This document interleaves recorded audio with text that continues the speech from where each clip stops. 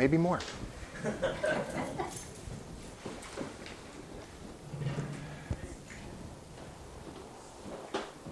Okay, well, let's get started. Let's pray.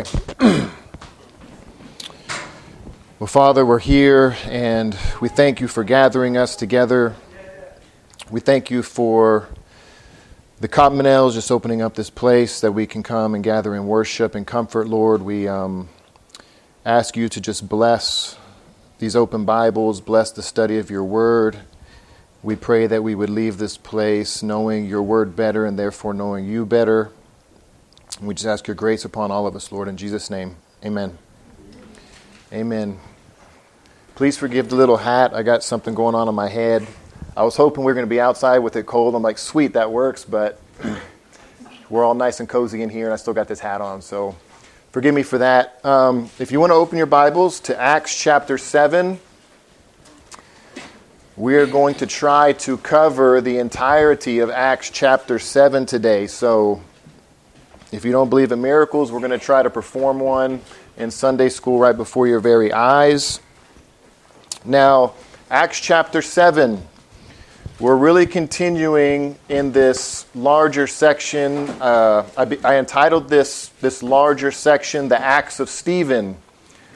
And I'm entitling this smaller chapter 7 section of the larger section, it's entitled, Who's on Trial? Who's on Trial? Now, I'm calling it this because if you recall our scene in the book of Acts here, we have this proto-deacon Stephen, who Acts chapter 6 said is operating, he's ministering around Jerusalem. It says he's full of the Holy Spirit and of wisdom. He's actually performing the miraculous as he's ministering in Jerusalem. All of this, and due to his preaching and teaching concerning Jesus, some men from the synagogue of the freedmen, if you recall, they have actually come, stirred up the people, stirred up the elders of Jerusalem, and they've brought Stephen before the Sanhedrin, before the Jerusalem council, where here, Stephen in our text is now standing trial before the Sanhedrin, before the council. And they're putting him on trial to answer some accusations. If you recall, the accusations that were brought against Stephen was that he was blaspheming Moses and he was blaspheming God. And they kind of clarified exactly how was he doing that. They said he was speaking against the holy place, meaning the temple, and he was speaking against the law. So this is where we're at. Stephen on trial. If you notice there in verse 1, it says, the high priest said to Stephen, are these things so? Are these accusations true? Now, Stephen is now given the opportunity to defend his theology, to defend his preaching of Jesus Christ. And what we're going to do, flip me with me real quick, maybe a page over, maybe two, to Acts chapter 7, verse 51. Because, as I said, although Stephen is in fact on trial, what's going to happen here is that Stephen is actually going to flip the script and he's going to put his accusers on trial. These Jews that he's standing before are actually the ones who are going to be held in contempt. Verse 51 will say, you stiff-necked people, uncircumcised in heart and ears, you always resist the Holy Spirit. As your fathers did, so do you. Which of the prophets did your fathers not persecute? And they killed those who announced beforehand the coming of the righteous one, whom you have now betrayed and murdered.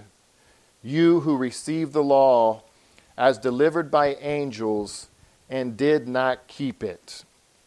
So, I read the summary statement by Stephen at the end of this large historical sermon because I really think this is key to grasping the significance of everything that Stephen says in all this history that he's recounting before the Jews. This is the argument that he's building to, is that these Jews always resist the Holy Spirit.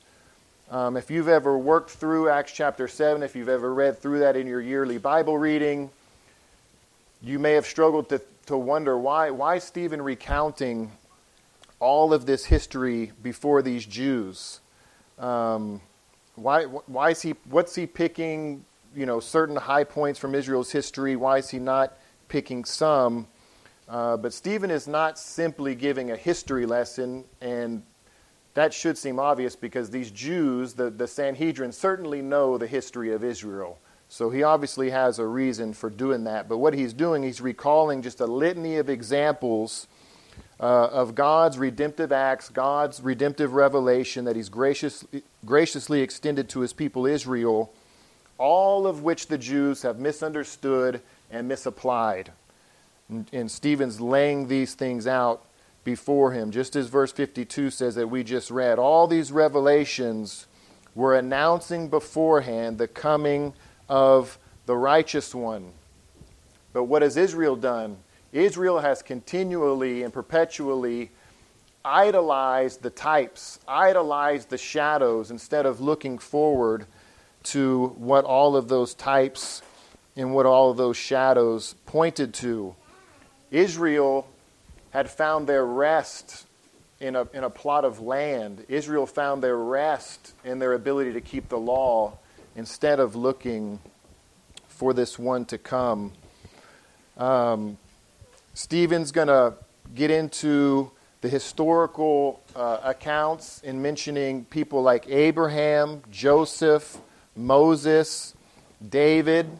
And what's tricky, if you're just reading through Acts chapter 7 and you don't know the summary statement that we just read in Stephen's point, is you're going to kind of wonder why he's mentioning all of these things. Because as he's mentioning Abraham, as he's mentioning David, as he's mentioning Moses, he doesn't explain the theological significance of those events.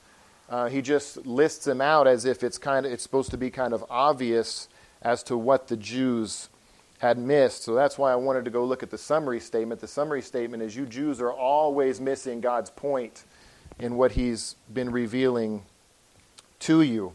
So that's going to be our task. We're going to read some really big chunks, these different historical accounts that Stephen references, and then we're going to take all of the revelation that we have from Jesus and the apostles where they describe the theological significance and they describe how we were to understand what was going on with Abraham and David and Moses and what God's point was with all of these prophets and all of these godly men. And we're going to see that the Jews have been missing the whole point of the Old Testament, which is the coming of the righteous one, the coming of the Messiah. So that's what we're going to do. As I said, it's going to be a lot of text. I'm going to read a lot of text. But really, I think even though he's recounting large sections of historical data, there's going to be one big takeaway, the one big point for why he's mentioning these different examples. So, with no further ado, example number 1 from Stephen is Abraham. Abraham. I know we talked the other day about how fast we should read our Bible, right? Well, we're going to read a lot of text today, but as I thought about that, I thought, well, we should kind of have a clear conscience about this, because if you think about it, as Stephen's preaching this sermon to these Jews, he's not stopping at every example like we're going to do and giving a little explanation, right? He just preached this sermon, and that's how the Jews would have received it. So, in one sense, this section is it's kind of fitting that we're just going to be reading through it and moving through it rather quickly. But we will stop and do explanations. So, verse 2. Stephen's example of Abraham. It says, and Stephen said, brothers and fathers, hear me. The God of glory appeared to our father Abraham when he was in Mesopotamia, before he lived in Haran. And he said to him, go out from your land and from your kindred and go into the land that I will show you. Then he went out from the land of the Chaldeans and he lived in Haran.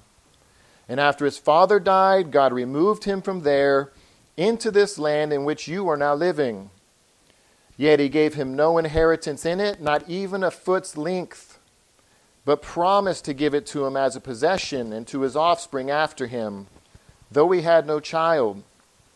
And God spoke to this effect, that his offspring would be sojourners in a land belonging to others, who would enslave them and afflict them 400 years. But I will judge the nation that they serve, said God, and after that they shall come out and worship me in this place. So here's example number 1, the calling of Abraham. And what would be the misstep of the Jews? In what way are they resisting the Holy Spirit when it comes to this revelation and God working with Abraham? Well, if you notice, and if you recall one of the aspects of the accusations that the Jews brought against Stephen back from chapter 6, verse 13, they said, this man never ceases to speak against this holy place. The Jews, when they heard Stephen's preaching, Stephen's teaching, it didn't land with them. It didn't resound to them. They didn't like what he was saying because the Jews had come to idolize, and I'm going to use that word a lot because this seems to be the extent that they took these things. That's why they didn't want Christ. They were completely fine with what they had. They had grown to idolize the temple, by extension Jerusalem, and by an extension all of Israel, the land. They'd come to see this as being the pinnacle of God's revelation, the pinnacle of God's blessings. They didn't need a Messiah. They had come to idolize this soil of Israel. But if you look at the example of Abraham, God graciously called Abraham not when he was in the land of Israel, but where was he? Verse 2 said, in Mesopotamia. You know that Abraham is from Ur, the Ur of the Chaldeans, which is, does anybody know where that is today? What land today does that correspond to? Where was God being very gracious to Abram in calling him? It's Iraq. Iraq. God was calling this man out of Iraq, not from the Holy Land, but from Iraq. And Abram wasn't one of God's faithful at this time. The book of Joshua, have the reference. Joshua 24:2 explicitly says, you don't have to turn there, but it says that Abraham's family was idol worshipers. They were idol worshipers, and I just looked up the Chaldean religions. The Chaldeans were polytheists, not surprising that they were, but Abraham's family were polytheists, and they had a chief god. I don't know how to pronounce it. It's N-A-N-N-A, like Nana. It was the god of the moon god. And so Abram would have been bowing down and worshiping the moon out in Iraq. And this is where God is gracious to this man Abram and calls him to himself. So the point is that there's nothing innately special about the land of Israel, about the soil of Israel. God is gracious wherever he wants to be gracious. And this is where he called Abraham, a polytheist pagan bowing down to the moon. God was gracious to him in Mesopotamia. Now, it is very true that Father Abraham was promised the land of Canaan.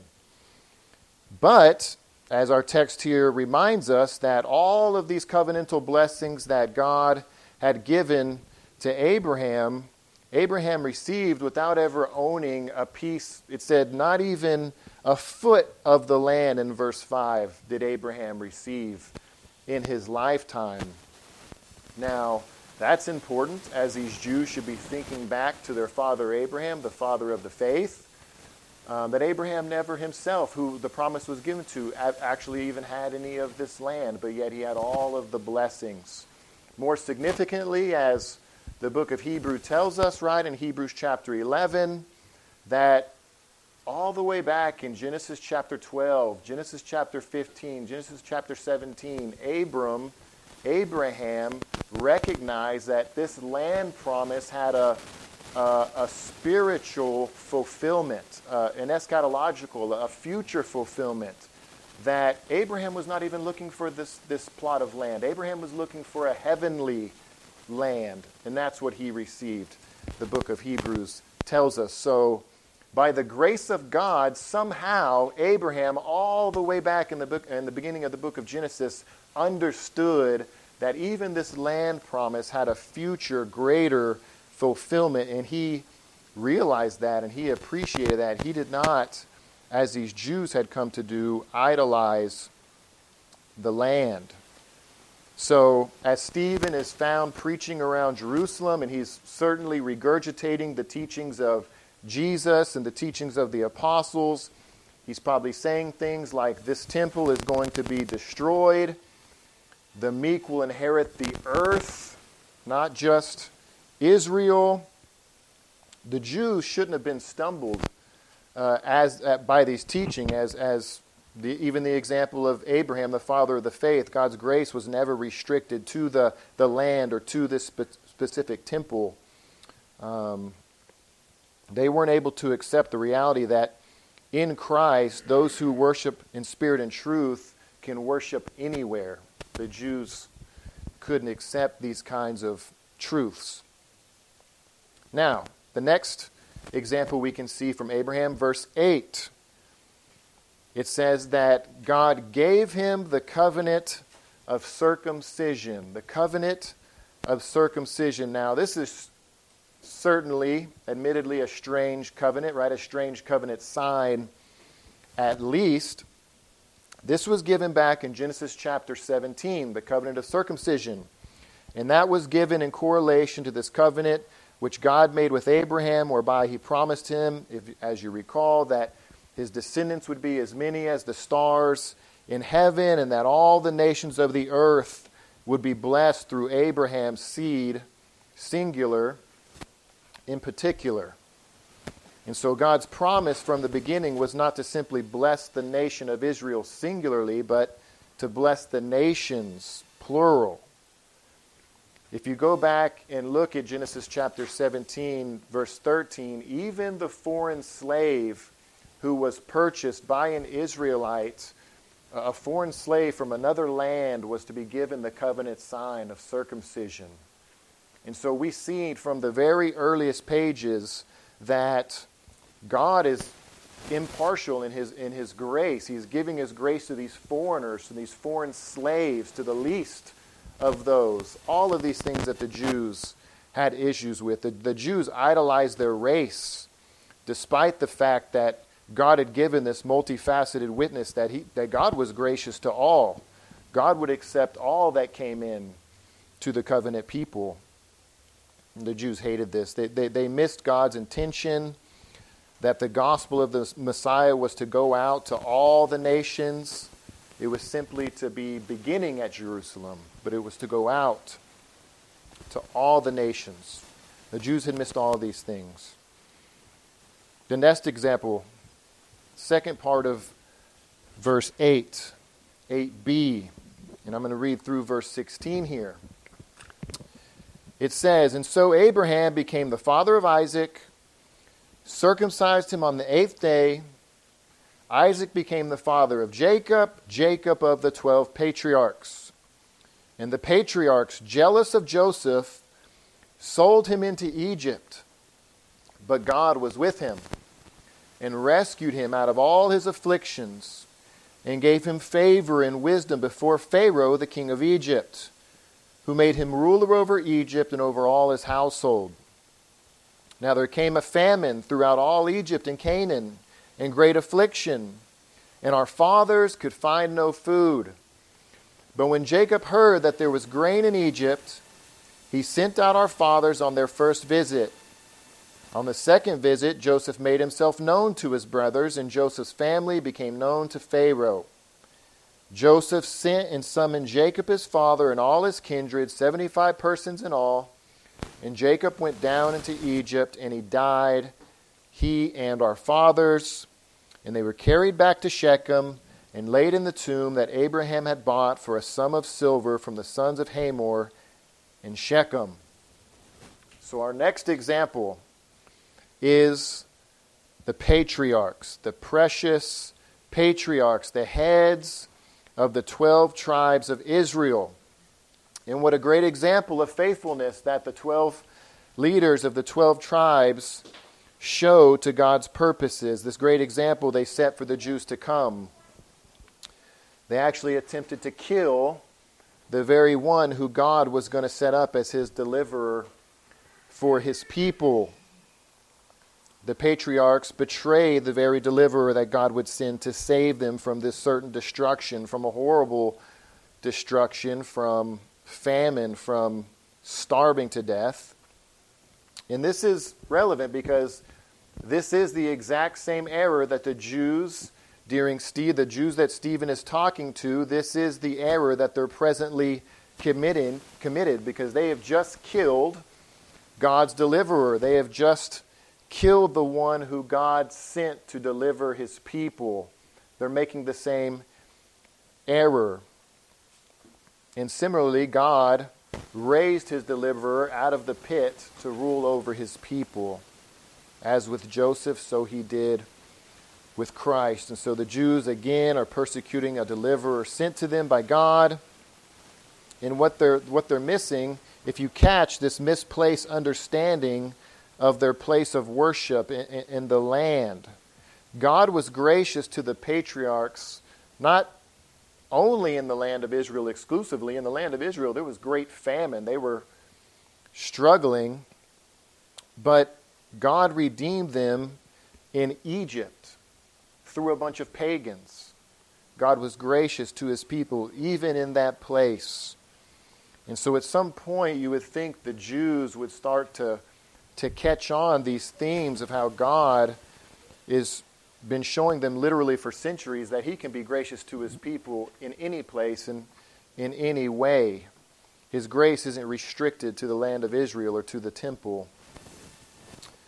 What's another example? This is a big one. The next example that Stephen's going to mention. This time it's Moses, the great Moses. The fathers of Israel would never misunderstand or mistreat Moses, right?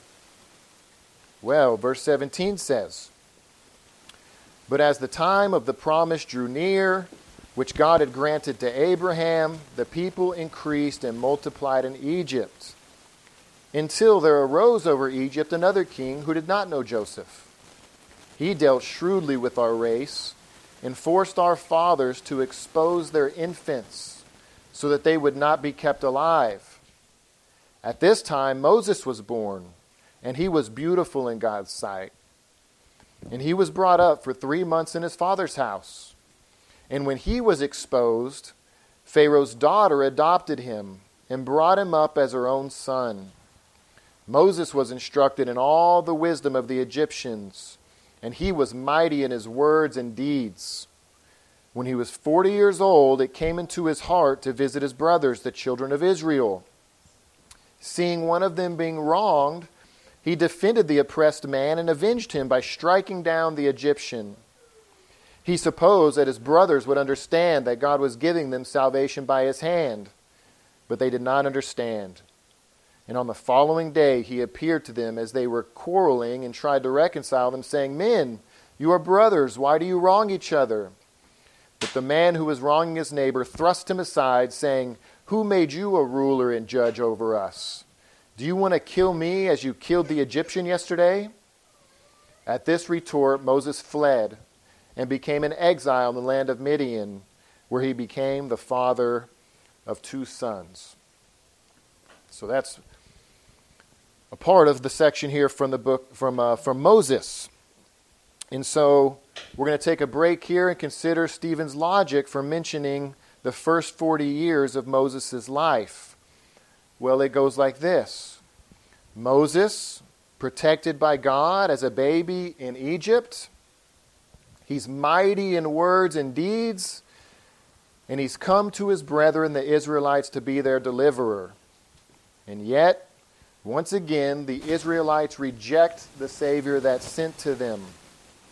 Does any of that ring a bell? Does that sound familiar?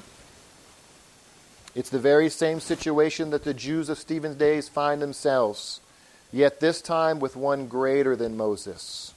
Again, the Jews are rejecting the one sent to them. Now, after spending the second 40 years of Moses' life in exile, so this section's broke down, the commentators show Moses' 40 years of his life.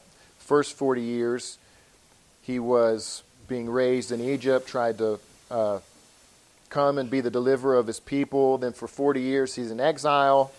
Now, in verse 30, the last 40 years of Moses' life, I'm going to read all the way down to verse 43. It's a big chunk. Verse 30 says, "Now when 40 years had passed, an angel appeared to him in the wilderness at Mount Sinai, in a flame of fire in a bush. When Moses saw it, he was amazed at the sight. And as he drew near to look, there came the voice of the Lord. 'I am the God of your fathers, the God of Abraham, of Isaac, and of Jacob.' Moses trembled and did not dare to look. Then the Lord said to him, 'Take off the sandals from your feet, for the place where you are standing is holy ground. I have surely seen the affliction of my people who are in Egypt, and I've heard their groaning, and I've come down to deliver them. And now come, I will send you to Egypt.' This Moses whom they rejected, saying, 'Who made you a ruler and a judge?' This man God sent as both ruler and redeemer by the hand of the angel who appeared to him in the bush. This man led them out, performing wonders and signs in Egypt and at the Red Sea and in the wilderness for 40 years. This is the Moses who said to the Israelites, 'God will raise up for you a prophet like me from your brothers.' This is the one who was in the congregation in the wilderness with the angel who spoke to him at Mount Sinai and with our fathers. He received living oracles to give to us. Our fathers refused to obey him, but they thrust him aside, and in their hearts they turned to Egypt, saying to Aaron, 'Make for us gods who will go before us. As for this Moses who led us out from the land of Egypt, we do not know what has become of him.' And they made a calf in those days and offered a sacrifice to the idol, and were rejoicing in the works of their hands. But God turned away and gave them over to the worship of the host of heaven, as it is written in the book of the prophets, 'Did you bring to me slain beasts and sacrifices during the 40 years in the wilderness, O house of Israel? You took up the tent of Moloch and the star of your god Rephan, the images that you made to worship. And I will send you into exile beyond Babylon.'" Now, there's a lot there. There's a lot to cover for sure. But what are the big blows? As Stephen's just recounting this history to the Jews before him, what are the blows that are supposed to land upon Stephen's hearers? Well, it's all these realities that the great I Am had in fact revealed himself to Moses and called him to be the deliverer. God's intention is to deliver his people through the intermediary Moses. He appeared to Moses in the burning bush. Mount Sinai, he appeared to Moses, called him, right? All the people heard it. All the people heard the thundering. Before their very eyes, God called Moses. He gave Moses to perform the abilities to perform all these miraculous. God had certainly chosen his servant Moses. And again, despite all of this, as always, the Jews continued to harden their hearts to God's mode of deliverance. They chose idols instead. And this seems to be correlating with all the issues that the Jews had with the destruction of the temple. The Jews idolized what they had made with their own hands. They made a calf. They loved the way that the calf looked. They loved the work of their hands. They worshipped it. They built this great temple. It was beautiful. Remember, the disciples admired it. And they idolized these things that they made with their own hands. And as a judgment, God's going to send them back into bondage. And so the essence of what Stephen is saying here is that, again, you're missing your deliverer just as your fathers also always have. You say that you're Moses' disciples. Well, remember that Moses spoke of another. He said that God will raise up for you a prophet like me from your brothers. And so, believe it or not, Sanhedrin, you are not listening to Moses. You're rejecting the messages of those whom you say you follow. Now, last example, verse 44. Here we're going to see again the idolizing of the temporary. The Jews are idolizing the temporary, the things made with their hands, instead of looking to the eternal that the temporary is supposed to be pointing them to. It's the last example, verse 44. I'll read down to verse 50. Stephen says, "Our fathers had the tent of witness in the wilderness, just as he who spoke to Moses directed him to make it, according to the pattern that he had seen. Our fathers in turn brought it in with Joshua when they dispossessed the nations that God drove out before our fathers. And so it was until the days of David, who found favor in the sight of God and asked to find a dwelling place for the God of Jacob. But it was Solomon who built a house for him." Verse 48, very significant. "Yet the Most High does not dwell in houses made by hands, as the prophet says, 'Heaven is my throne, and the earth is my footstool. What kind of house will you build for me, says the Lord, or what is this place of my rest? Did not my hand make all these things?'"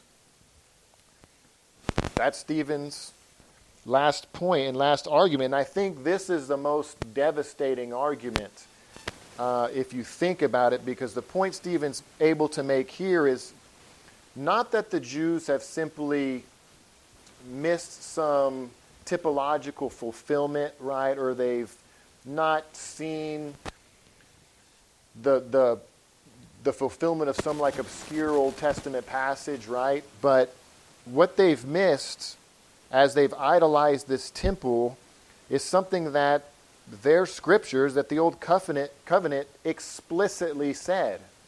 The Old Covenant itself explicitly says that this shouldn't be idolized, that this isn't going to contain God, that this isn't going to be the end-all of worship. And they missed that. So first, let me read 1 Kings chapter 8, verse 27, because I say this is explicit because at the very Solomon built the temple. And at the dedication ceremony, Solomon himself says this about the temple as he's dedicating it, as he's opening it up as a place of worship. 1 Kings 8:27, Solomon said, "Will God indeed dwell on the earth? Behold, heaven and the highest heaven cannot contain you. How much less this house that I have built?" So Solomon understood that this house wasn't the end all of God's worship or where God would dwell. And I say it's explicit because not only does Solomon recognize this, but God himself explicitly said in the passage that we read from verse 49, there, Stephen's quoting Isaiah 66:1, where God himself said, I'll read it again, "Heaven is my throne, the earth is my footstool. What kind of house will you build for me, says the Lord, or what is the place of my rest? Did not my hand make all these things?"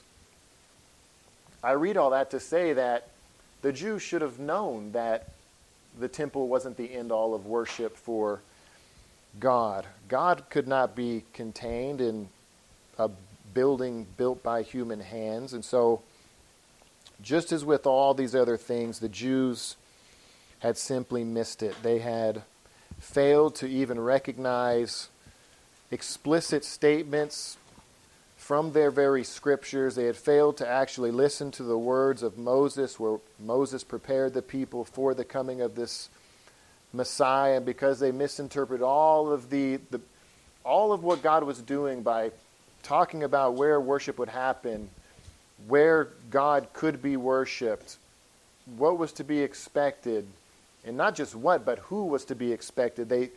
Their misinterpretation, their hardness of heart with all of these things that God had revealed, you sum all that up, and they did not see Jesus as being the Messiah. They were totally looking for something else. They were totally content, worst of all, with what they already had, which was a man-made temple and some dirt, and their, what they thought, righteous law-keeping. They were content with all of that. And because of all that misinterpretation and hardness of heart, the judgment of God comes upon Israel and comes upon the Jews. And we end here in our text where Stephen, as a faithful evangelist, he doesn't fail to mention this hard and heavy truth of this judgment that's coming upon these Jews. Because we're back in verse 51. I read it already, but we'll read it again. Stephen summarizes here. He said, "You stiff-necked people, uncircumcised in heart and ears, you always resist the Holy Spirit. As your fathers did, so do you. Which of the prophets did your fathers not persecute? And they killed those who announced beforehand the coming of the righteous one, whom you have now betrayed and murdered, you who received the law as delivered by angels and did not keep it." This is why I entitled the passage, "Who's on Trial?" Right? The Jews brought Stephen before them to sit and judge Stephen. Well, Stephen is judging them for all of their hardness of heart and misinterpretation of their very scriptures, and ultimately for missing their Messiah. Stephen says it's not he who's guilty, but it's funny, it's all these recipients of God's word, the Jews who had God's law, who from the very beginning have consistently, without fail, they've perverted and rejected the revelation that God had graciously been giving to them through the prophets. The Jews failed to keep the law.